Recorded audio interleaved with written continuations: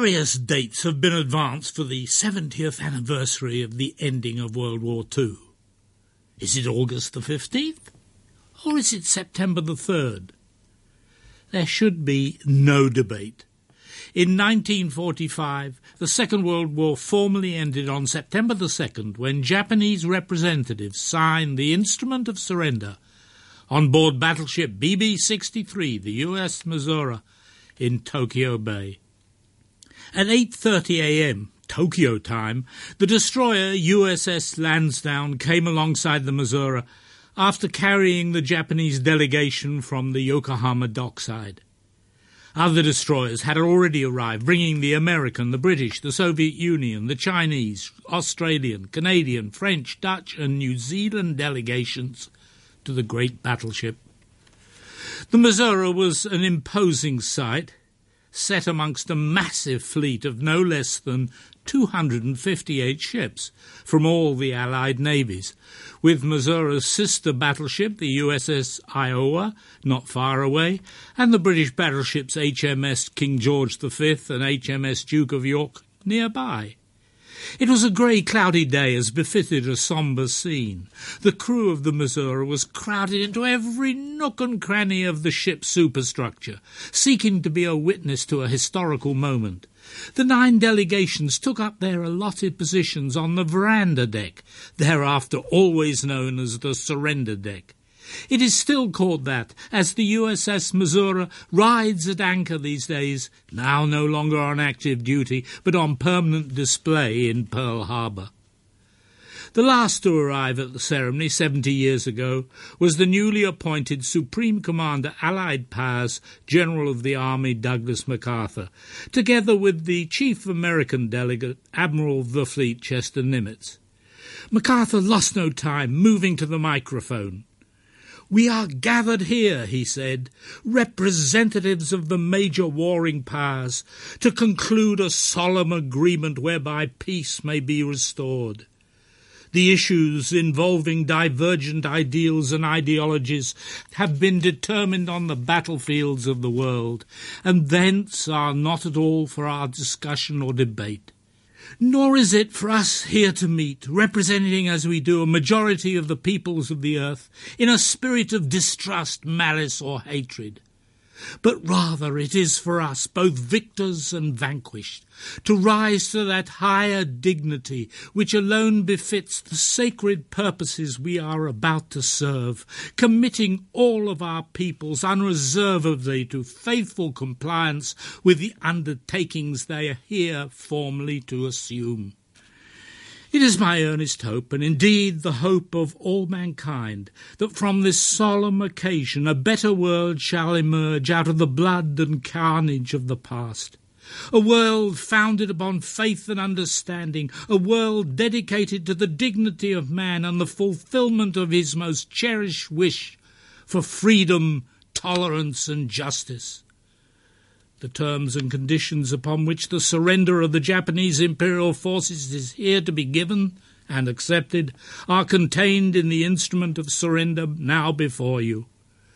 As Supreme Commander Allied Powers, I announce that it is my firm purpose, in the tradition of the countries I represent, to proceed in the discharge of my responsibilities with justice and tolerance, while taking all necessary dispositions to ensure that the terms of the surrender are fully, promptly, and faithfully complied with."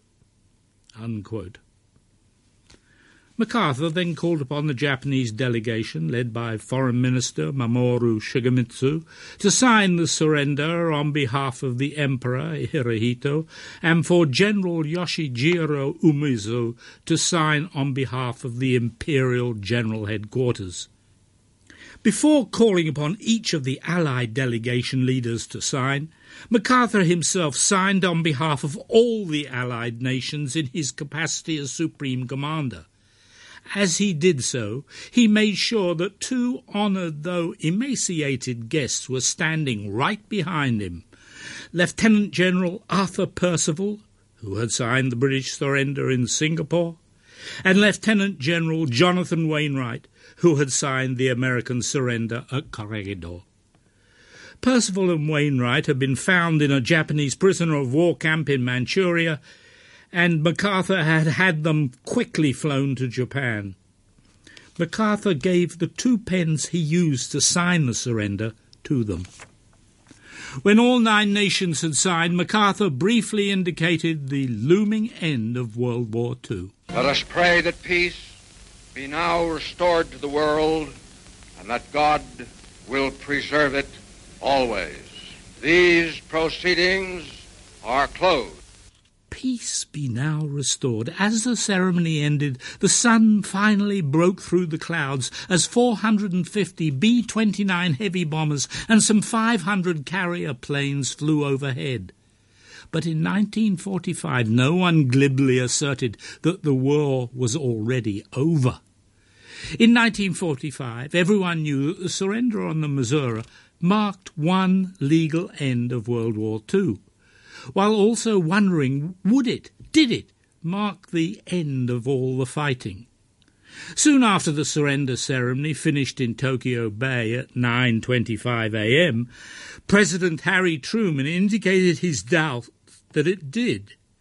Truman spoke to the American people at 10 p.m. on September the 1st, Washington time.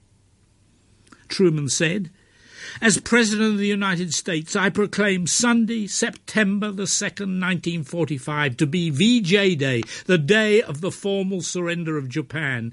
It is not yet the day for the formal proclamation of the end of the war, nor of the cessation of hostilities, but it is a day which we Americans shall always remember as a day of retribution, as we remember that other day, that day of infamy."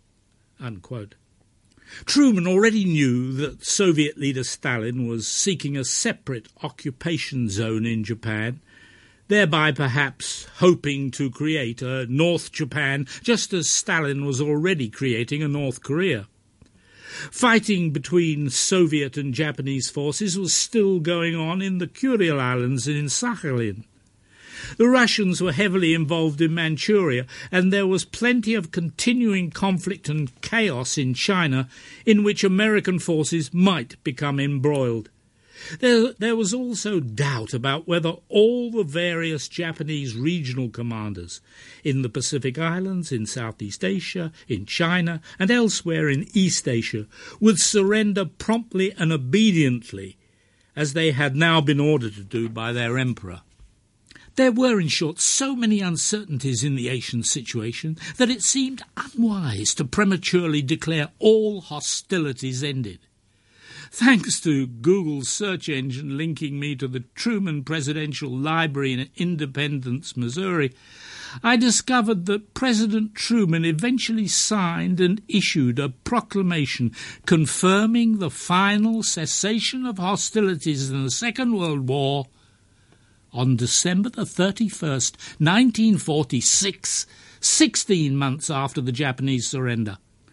With the advantage of hindsight, the Missouri ceremony not merely marked an end, but also a beginning, since there was one important long-term consequence of that brief speech, which we have just heard, delivered by MacArthur at the surrender ceremony. It gained little attention at the time, yet it is, when carefully considered, a truly remarkable piece of oratory and diplomacy. Certainly neither Eisenhower nor Montgomery nor any other general in the European theatre produced anything as striking or as far-reaching when they accepted German surrenders in Europe in May 1945. MacArthur received no advance instructions on what he should say at the surrender. His words were the more remarkable when set against the intense bitterness and deep racial antagonism which the war against the Japanese had engendered, starting with what the Americans still regarded as the treacherous surprise attack on Pearl Harbor. Read the late William Manchester's war memoir, Goodbye Darkness, or E.B. Sledge's With the Old Breed, an account of ferocious fighting in the small island of Peleliu and later in Okinawa, and one becomes aware of the sheer savagery of the fighting in an all-embracing military conflict. MacArthur himself had just witnessed the brutal street-to-street, house-to-house, floor-to-floor fighting which destroyed so much of Manila as the Americans fought to retake the Philippine capital, culminating in MacArthur seeing his own pre-war library being destroyed by fire in the wreckage of the Manila Hotel. Then there were the very heavy casualties for the Americans as the Japanese forces fought to the death over Iwo Jima and Okinawa. Knowing all this, it would have been easy to anticipate that MacArthur would offer the Japanese a far grimmer prospect than freedom, tolerance and justice. Many thought at that time for the Japanese a dose of distrust, malice and hatred were definitely in order, especially after the horrendous state of Japanese prisoner-of-war camps gradually became obvious. Yet while Truman in Washington still saw September the 2nd as a day of retribution, of revenge for Pearl Harbor, MacArthur on the Missouri as clearly saw it as a day for reconciliation, for a new beginning in US-Japan relations. One fascinating story brilliantly testified to the tremendous impact that MacArthur's words had that day on the Japanese. One of the Japanese delegation was a diplomat, the late Toshikazu Kaze, who wrote a memoir in 1950 entitled Journey to the Missouri. On September the 2nd, Kaze had to immediately write a report on the surrender ceremony for Shigemitsu to take to Hirohito. In that report, Kaze dwelt, quote, at length on the superb address of the Supreme Commander, and I raised a question whether it would have been possible for us Japanese, had we been victorious, to embrace the vanquished with a similar magnanimity. Clearly it would have been different. Shigemitsu told me that when he read that, Hirohito nodded with a sigh in agreement, unquote. But also with the advantage of hindsight, one cannot help wondering what would have happened on September the 2nd, 1945, if the technical advances of today had then been available. What would have happened if the surrender speech had been telecast live? As it was, the only way to see history happening in Tokyo Bay was through brief newsreels in cinemas weeks and even months after the event.